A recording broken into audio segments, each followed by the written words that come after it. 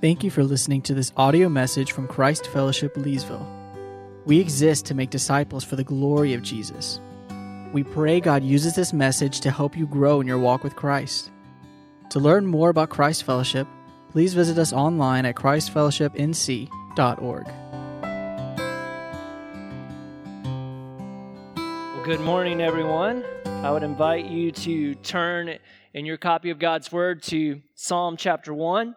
And as you're turning to Psalm chapter 1, if we have any children present, we would invite you to go to children's ministry in the back. The volunteers will meet you back there, and you can enjoy your time in God's Word there. But for us, we're going to be looking at Psalm 1. This morning, we're beginning a series called Summer in the Psalms, and as that title implies, we're going to spend the rest of our summer looking at various different psalms. We're obviously not going to cover every psalm in that time, but it's still important for us, as we do at the beginning of any study of a book in God's Word, to get a good framework and understanding of that book as a whole. I'm sure if I asked each of you what the book of Psalms is or what its purpose is, I'd get a lot of different answers for that. So before we dive in and read this psalm, we're going to watch a video. It's going to set up for us the purpose of the collection of the Psalms, and hopefully it will guide us and equip us to read the Psalms with a deeper understanding. We've been talking about poetry in the Bible, how biblical poets love design and masterfully use metaphor and symbolism. These poems invite us into an experience, to ponder ideas slowly and from many angles. And the largest collection of poetry in the Bible is the book of Psalms. So that's what we're going to look at here. Now, the Israelites composed lots of poetry throughout their history. Yeah, poems were written by Israelite sages, kings, and prophets. Some poems were sung by choirs in the Jerusalem temple, while others were prayed by families at home. And over the centuries, the most important and widely read poems were compiled together to be read or sung on special occasions. And I'm familiar with books of poetry, a large collection of the greatest poems in one place, and I can read through and pick my favorites. But the book of Psalms isn't that kind of collection. Here, each poem has been expertly crafted and then placed where it is for a reason, to create a storyline from the book's beginning to its end. The Psalms poetically retell the entire biblical story, and they invite you into a literary temple. A literary temple? Yeah, so the tabernacle, and then later the temple in Jerusalem, were where ancient Israelites went to meet with God. When you arrived, you would see art and imagery everywhere. You'd see priests performing rituals, you'd hear songs and prayers, all of it symbolically proclaiming that your God rules the world from this mountain and you're in his living room. So the temple was a place to be in God's presence and also to immerse yourself in the story of God's kingdom. Exactly. And so try to imagine how traumatic it was when the Babylonians invaded Jerusalem, plundered and burned the temple, and then took many Israelites into exile. Yeah, where can they go now to meet with God, to sing their story and say their prayers? That's where the book of Psalms comes in. It's a prayer book for exiles, designed as a virtual temple. You enter the Psalms to meet with God and to hear the entire biblical story of God's kingdom sung back to you in poetry. Cool, but how does the Psalms do it? Let's start with the book's design. There are 150 poems broken up into 5 clear sections. At the beginning, there's been placed a short introduction, Psalms 1 and 2, which lay out the main themes of the whole book by reviewing the biblical storyline. Okay. Psalm 1 looks back to the Garden of Eden and its river of life. Yeah, God placed humanity in a garden temple. And here, humans decide to define good and evil on their own terms, and so are exiled from the garden. But the first psalm paints a portrait of hope, about an upright human who delights in God's wisdom, which is called Torah, or instruction. This person is like the tree of life in the garden temple. They eternally blossom because they're planted in the river of God's life. Yeah, that's beautiful, but who's it supposed to be? Well, remember that story in Genesis? After humanity's foolish rebellion, God made a promise. Oh, right, a future human, the seed of the woman who would come and defeat evil and restore the world. And that's what Psalm 2 is about. God's promise that a king would come from the line of David. He's called the Son of God and the Messiah. God appoints him to bring justice on human evil and to restore God's kingdom and peace over the nations. So Psalms 1 and 2 introduce all these main themes. Yes, and then the book develops those themes through the 5 sections. The first 2 explore the complicated story of David and his royal family. The third section focuses on the tragedy of Israel's exile and the downfall of David's royal line. But then the fourth and fifth sections rekindle the hope for the Messiah, a new temple, and God's kingdom on the other side of the exile. Then the book ends with a 5-part conclusion, praising God for his faithfulness. Cool. Now, nearly half of the Psalms are connected to one guy, King David, who God chose to rule Israel. Yes, David's story is really important in this book. He experienced many times of hardship, but he trusted God with radical faith. And in these poems, David shares his fears, confesses his failures, and offers thanks to his Redeemer. And he's constantly speaking of a deep longing to be in God's presence in the temple. But wait, David lived before the temple was even built. Exactly. This portrait of David, hoping and praying for God's kingdom and a future temple, it resembles the hopes of the later generations of the exiles. And so, David's prayers could become theirs as well. David's like a prayer coach, giving us words for how to pray and how to discover God's presence in good times and bad. Exactly. There are 73 poems connected to David, but most of the rest come from later generations of biblical poets, and they have learned to pray and hope like David. And so the end result is the Book of Psalms, designed as a virtual temple for all generations of God's people. This isn't a kind of book you just read once and put down. No, it's designed for a lifetime of slow rereading and reflection. These prayers and laments and songs of praise are meant to become our own.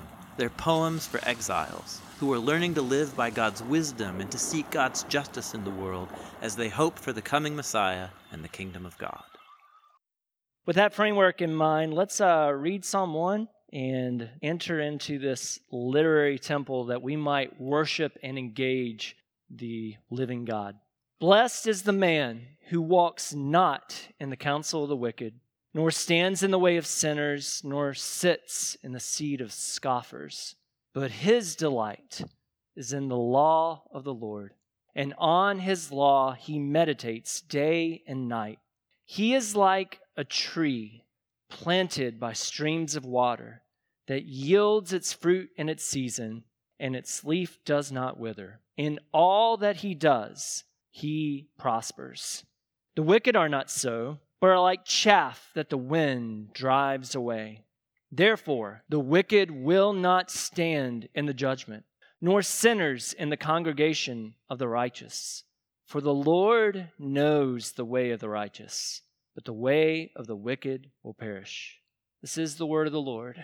So may we go to him now, as we always do, and ask for his help in understanding his word.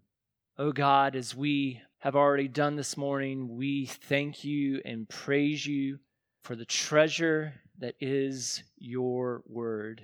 It is your gift to us to reveal who you are, reveal who we are in light of your creation of us, our brokenness and sin against you, of our need of redemption and a Savior. And we thank you specifically this morning for what lies before us in Psalm 1. We don't know who the writer of this psalm was, but we know the truth that your Spirit inspired this individual to put this into a sacred text, that here today we might learn from it. We might grow in our knowledge of you and our desire for you. So we pray, Father, and we ask for your help. Give me words of truth that come from you. Give your people gathered here this morning open eyes to see, open ears to hear, that we might be transformed by the beauty of your word. And we pray these things in the name of Jesus, our Savior. We love you. Amen. So the book of Psalms, as we saw, is this collection of songs and poetry that was written to and for and from the people of ancient Israel. And as the video highlighted, the collection of these psalms took shape over the course of the kingdom period, with David being its most featured psalmist. But the traumatic experience of the Babylonian exile and the return from that exile further shaped this collection, taking its final shape at some point during the Second Temple period following that exile. And I bring all of that up because whichever person or group of people arranged and ordered the collection we have for us today, they did it with intentionality. Of all the Psalms that could be the first in this collection, the one before us this morning is the one that was selected. And how does this psalm begin? Well, it begins where the whole story of the Bible begins, blessing. You see, that's the very first word, blessed. And it's a common word for us in English. If someone asks how you're doing, you might respond with, I've been blessed, or I am blessed. And that's usually a way for us to convey that things are going well for us. We often pray before a meal. We ask a blessing over the meal. And we still use that very old phrase, bless you, as a polite response when someone sneezes. And the Bible does use this word blessed to convey a deep sense of happiness, but it's way more profound. In Genesis 1, we find that God's first command to humans who were made in his image was a blessing. Listen to Genesis chapter 1, verses 28 through 31. And God blessed them, that is, the man and the woman. And God said to them, be fruitful and multiply and fill the earth and subdue it and have dominion over the fish of the sea and over the birds of the heavens and over every living thing that moves on the earth. And God said, behold, I have given you every plant yielding seed that is on the face of all the earth, and every tree with seed in its fruit. You shall have them for food. And to every beast of the earth, and to every bird of the heavens, and to everything that creeps on the earth, everything that has the breath of life, I have given every green plant for food. And it was so. Blessing in the biblical story is God's generosity, his abundance, his life that's poured out on humans that they might carry out his good love, his good character, his good intent for the world and for one another. So whatever we're going to encounter this morning in Psalm 1, it's a poetic way of telling us what it really looks like to be blessed, to have the abundant blessing of God working in us and through us. And as we're going to see, pursuit of God's Eden blessing is wrapped up completely in association. Who or what do we choose to shape us? What kind of people are we? So with that in mind, here's the outline for us as we work through this psalm this morning. Point number 1, we're going to look at the rejection of blessing, and we'll find that in verse 1. Point number 2, we'll look at the planting of blessing, and we'll see that in verses 2 through 4.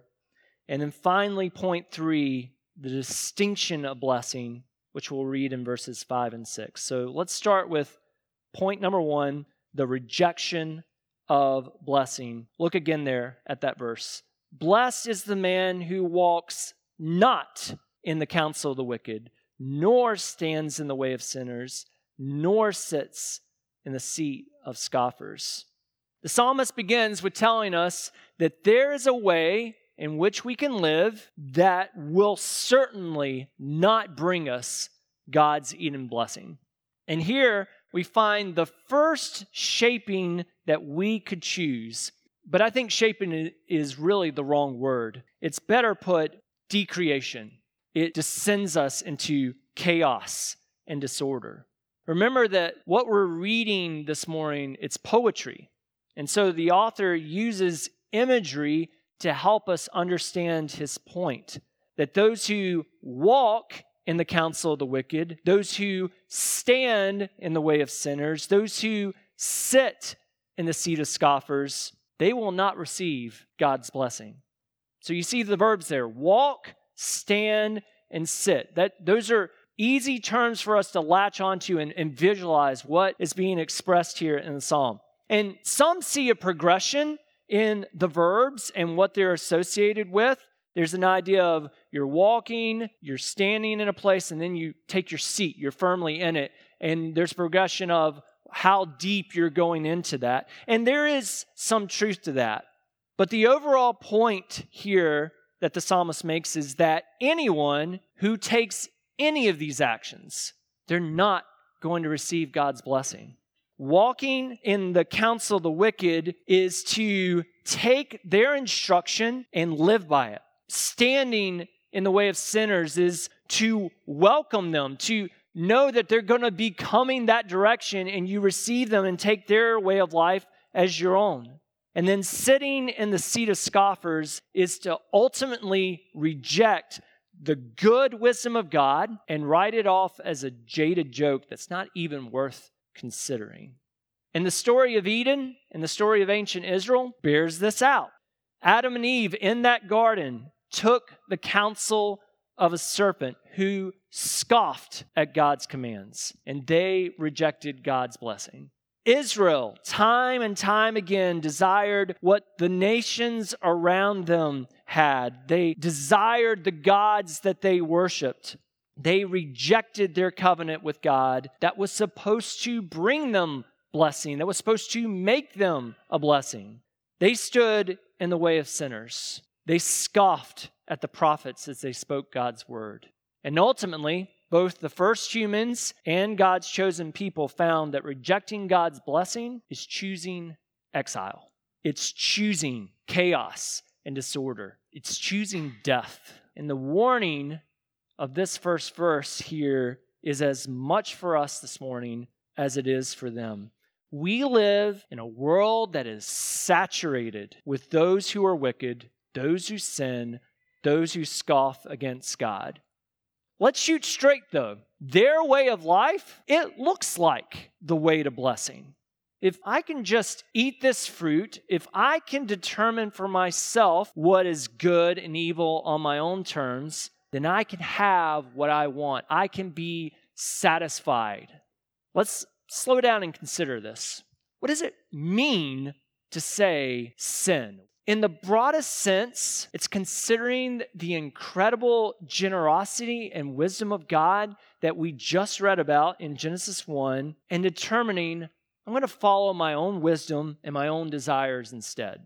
In other words, I consider God to be evil and what I want to do to be good.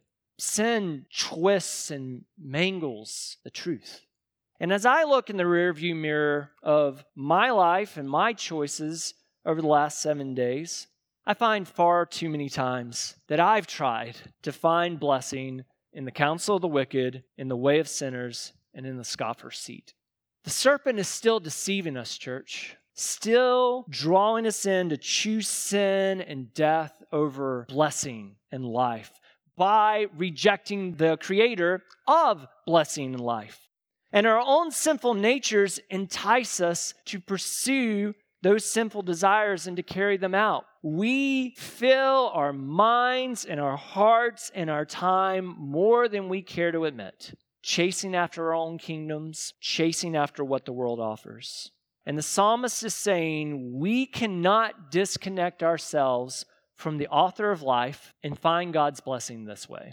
And we're going to find out why in a few minutes. So, if that is not the way to blessing, then what is? Well, that brings us to point number 2, the planting of blessing. Look again in verse 2. But his delight is in the law of the Lord, and on his law he meditates day and night. Juxtaposed with associating with the wicked and the sinners and the scoffers, the blessed person, this is someone who delights in the law of the Lord, someone who is shaped and formed by it. Now, when you hear the word law in English, probably conveys a sense of court documents or maybe even shelves and volumes of books of law code and such. Kind of stuff that really only lawyers would ever pick up and not really even desire to read as good reading. And unfortunately, many Christians, we see the law of the Lord as just that. The Bible is this moral rule book of do's and don'ts. Little wonder we don't read it. Who would ever delight in something like that? But as the video showed us, the Hebrew word here is Torah. It literally means instruction, teaching, wisdom. And that word is applied to the first 5 books of our Bible, but it also applies to all divine wisdom and instruction that comes from God. Here it is, we have it in His Word. And again, consider the story of Eden. When you read Genesis chapters 1 and 2, you can't get a sense that this God is a God that withholds blessing from humans. No, He is overflowing with life and blessing. The garden was filled with such an abundance of food and beauty and meaningful, life-giving work. All creation was packed with the goodness and generosity of this God.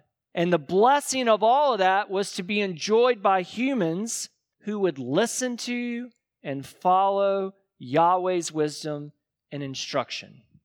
If they would do that, then it would lead to even more life. And as such, the law of the Lord, the teaching, the instruction of Yahweh, it isn't a drudgery of a code to follow. It is teaching in which we are to find our ultimate satisfaction and delight. You see, this life-giving God, He is not separate from the wisdom that He gives. To seek His wisdom and instruction is to seek Him, and vice versa. They are inseparable. The delight in God's wisdom is tied to an intimate relationship of trust in, devotion to, and affection for Yahweh Himself. And when we approach God's Word in this way, our attitude toward His Word will change. It will be transformed from that of being drudgery to what we see in Psalm 19. The law of the Lord is perfect, reviving the soul. The testimony of the Lord is sure, making wise the simple. The precepts of the Lord are right, rejoicing the heart. The commandment of the Lord is pure, enlightening the eyes. The fear of the Lord is clean, enduring forever. The rules of the Lord are true and righteous altogether. More to be desired are they than gold, even much fine gold. Sweeter also than honey and drippings of the honeycomb. Moreover, by them is your servant warned. In keeping them, there is great reward. It's no wonder then that the delight in God's word in the law of the Lord is so great that this blessed individual, in verse 2 we find, is someone who meditates or thinks about God's instruction and considers it all the time. And he uses it to shape and mold his relationships, his decisions, every aspect of his life. So that's what the Torah of Yahweh is like. Well, what is the one who delights in it? What is the one who thinks about it all the time? What is that person like? And here might be my favorite poetic line in all of the Psalms. Look at verse 3. He is like a tree planted by streams of water that yields its fruit in its season, and its leaf does not wither. In all that he does, he prospers. I'm going to ask that you indulge me for a few minutes because this is personal to me. Over the last few years, I've been fascinated by trees. I've seen in them and found a greater appreciation and affection for our Creator by looking at them, thinking about them, touching them, considering them. Allow me to share a few photos as I make the point. This is a visual Sunday morning we're going to get into. So looking at this first one, this is actually from New Life Camp. I have the privilege of being in a place that's surrounded by trees. I've read a handful of books about trees, learning more of God's incredible design in their creation. And to be in a place that I can constantly walk around and consider them is a real treat. Next one, I've taken hikes through Umstead Park. I think Umstead Park is one of the greatest treasures of living in Wake County. You can go in there and be surrounded by miles and miles of trees, surrounded by life.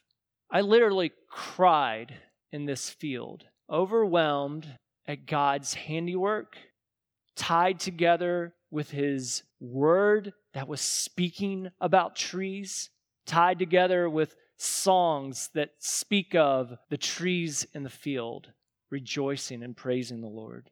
Trees permeate our world. They're a source of life to us. They're beautiful. They're majestic. They're ancient. And even in the dead of winter near Niagara Falls, trees can get my attention. And yes, I did take photos of Niagara Falls, but that's not our subject this morning. Most trees were on this earth long before we were, and most are going to be here long after we pass away. This one is in the Elizabethan Gardens in Manio, and it's over 400 years old. And this might come as a shocker to you, but that's older than Jonathan and Floyd put together. Happy birthday, brothers. And when it comes to the Bible, and we'll look at this last photo.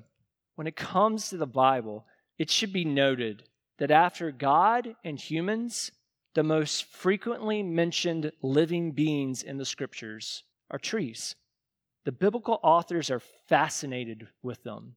And so, this psalmist clearly has trees on the brain. So, when he considers what the human who delights in Yahweh and His wisdom is like, there's no better candidate than the tree, and a very particular kind of tree. See, a tree that is planted by a stream of water has a constant life source. Its roots go deep into the earth to soak up those nutrients. And for us to experience God's Eden blessing, we need to be planted by the streams of living water that we find in the instruction and word of Yahweh. We need to be constantly drinking from it. But this isn't just about surviving. No, this is about thriving. This tree produces fruit in its season, and its leaf is evergreen. It does not wither. It has abundant life. When we are constantly drinking from God's word, by the way, it's not about it making us good people who do good things. The fruit a tree produces is of some benefit to the tree, but it is of incredible benefit and nutrition to others, including us as humans. We all have our favorite fruits that we enjoy eating that come from trees that are planted by life-giving resources. And God's Eden blessing, when we are planted in His Word, it produces life and fruit in us and through us. The fruit of the Spirit grows in us, and that fruit becomes a blessing to others. They get to experience God's life and blessing through us.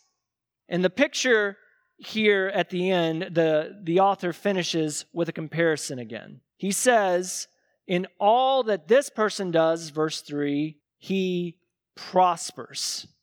Now, this isn't a health and wealth kind of prosperity, though certainly if we follow Yahweh's wisdom and instruction in His Word, generally we find more success. Things go better for us. But what's being talked about here is about fulfilling our Eden-designed and commanded purpose, which is to image God to one another, to love God with all that we are, and to love others as ourselves. The fruit that is produced, it's others-focused. But the author doesn't leave the wicked out of the plant comparison. Look at verse 4. The wicked are not so. They're like chaff that the wind drives away. See, as we just finished with Ruth and so much talk about the harvest and the barley and the wheat that would have been harvested, what the culture would have done was cast the wheat and the barley up in the air, and the grain and all that was valuable would come down, but the husks and the straw, and the wind would grab it and just blow it away. It's worthless, comes to nothing. That's what the wicked are like. They're blown away. They are no more. And that brings us to our final point this morning. Number 3, the distinction of blessing. Look in verse 5 again. Therefore, the wicked will not stand in the judgment, nor sinners in the congregation of the righteous. You see, Yahweh is a God of perfect justice, perfect equity, perfect righteousness. And not just in this psalm, but if you read through the entirety of the scriptures, this is one of the things that rises to the surface. He distinguishes quite clearly those who will be blessed and those who will be destroyed. Notice the way the psalmist flips the script from verse 1. Now, instead of those who stand in the way of sinners, it is the wicked and the sinners who will not stand in the final judgment or in the way of the righteous. Look at verse 6. Why? For the Lord knows the way of the righteous, but the way of the wicked will perish. The Lord knowing the way of the righteous, this isn't just that the Lord knows about it or that he sees it. No, this is a deep, intimate relationship, and it's a knowledge based on that because the righteous have been planted and tied together with Yahweh, seeking his wisdom and his instruction for their lives. The way of the wicked is something God also knows about, but it is far from his nature and from his character and his spirit. It's the way of death and destruction, completely opposed to what God is and who God is. And he will see to it that it does not last. So in a subtle way, the psalmist is echoing Moses' call to Israel in Deuteronomy chapter 30, verses 19 through 20, which is part of the Torah. Here's what Moses says. I call heaven and earth to witness against you today that I have set before you life and death, blessing and curse. Therefore, choose life, that you and your offspring may live, loving the Lord your God, obeying his voice, and holding fast to him. For he is your life and length of days, that you may dwell in the land that the Lord swore to your fathers, to Abraham, to Isaac, and to Jacob, to give them. The psalmist is telling us that those who choose to be planted in God's word, in God's wisdom, in his teaching, in his righteousness, they will stand in the final judgment. But those who choose sin and wickedness, those who reject God and his goodness and his generosity and his wisdom, they're going to perish. The stakes are extremely high that this psalm presents to us. They are high when it comes to God's blessing. But let's shoot straight again this morning. Which one of us here is truly righteous? Which one of us would ever claim to have perfectly planted ourselves in God's instruction and never failed to live it out? Which of us has chosen his way in every circumstance? Which of us have followed his greatest teaching and instruction to us to love him with everything we are, to love our neighbor as ourselves? None. Myself included. Here's the harsh reality that we have to engage, is that we all deserve to be cast out at the judgment. We deserve to be counted with the wicked, to perish in our sins. We deserve no blessing. There's good news that this psalm and the entire collection of the psalms point us to, that there is one who fulfilled this psalm perfectly in every way, and he did so on our behalf. Jesus of Nazareth, Son of God, Son of Man. When he was on this earth, he did not walk in the counsel of the wicked. He didn't stand in the way of sinners. He didn't sit in the seat of scoffers. No, his delight was in the instruction of the Lord, his Father. Day and night, in every moment, he listened to, obeyed, and passionately pursued his Father's will. No one has ever been more worthy of honor, glory, and blessing than Jesus Christ. But as Isaiah says, he was numbered with the transgressors at his death. He took on our wickedness, our sin, our scoffing, all of our rejection of the Father. He bore our sins in his body on a tree. He was made a curse for us. But the Lord knows the way of the righteous, and that includes his beloved Son. God raised Jesus Christ from the dead 3 days later, and it should always be a reminder to us why we are here on this particular day. We remember that God raised Jesus from the dead, and his resurrection is the start of new creation, new blessing. He is now that tree of life that bears fruit for us.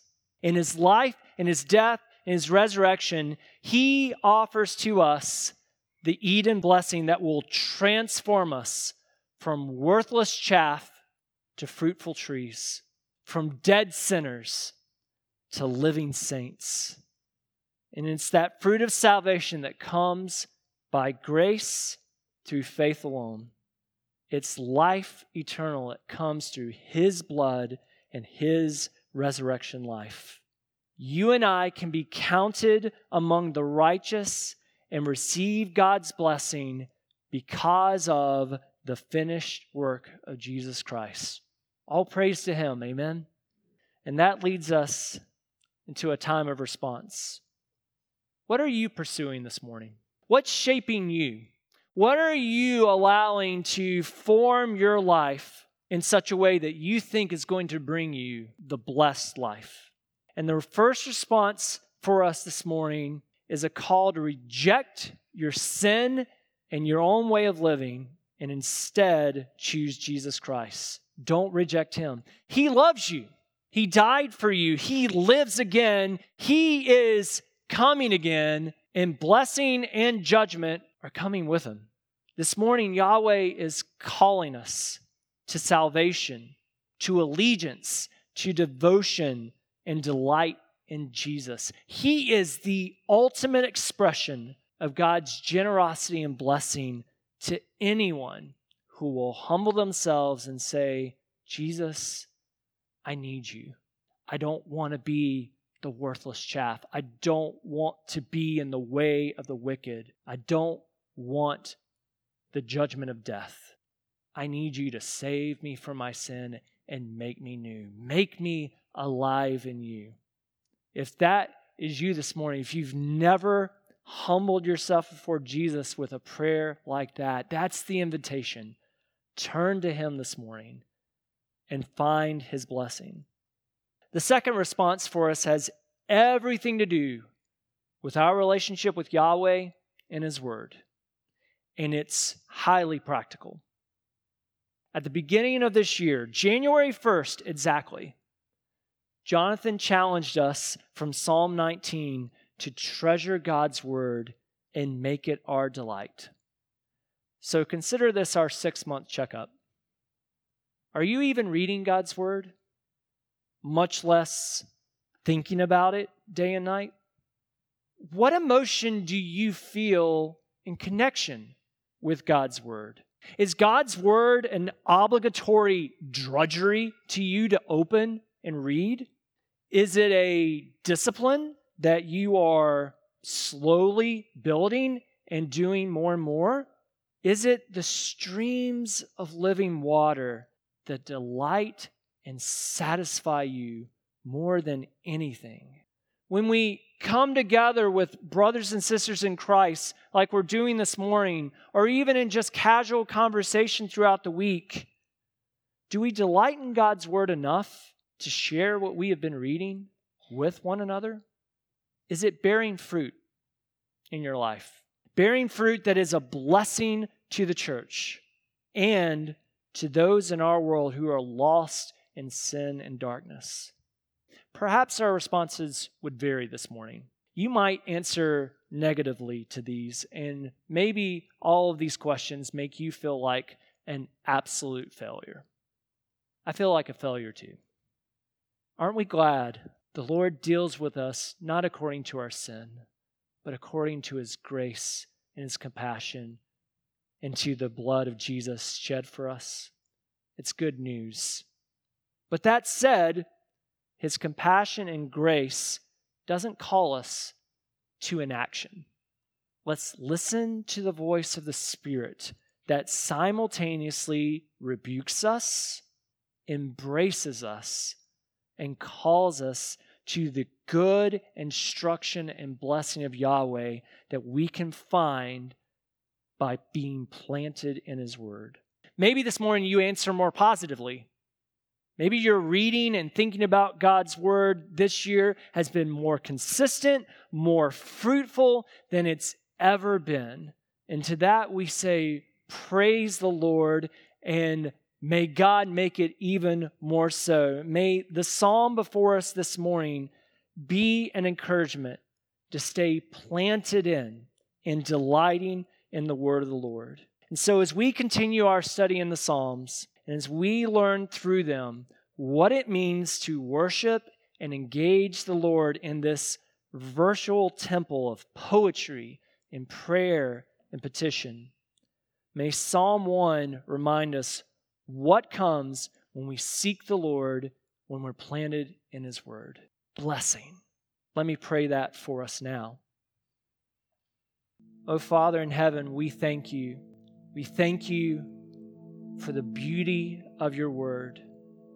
We thank You for the beauty of this psalm, the sobering thoughts of this psalm, but the enormous grace and abundance of life that can be found in it.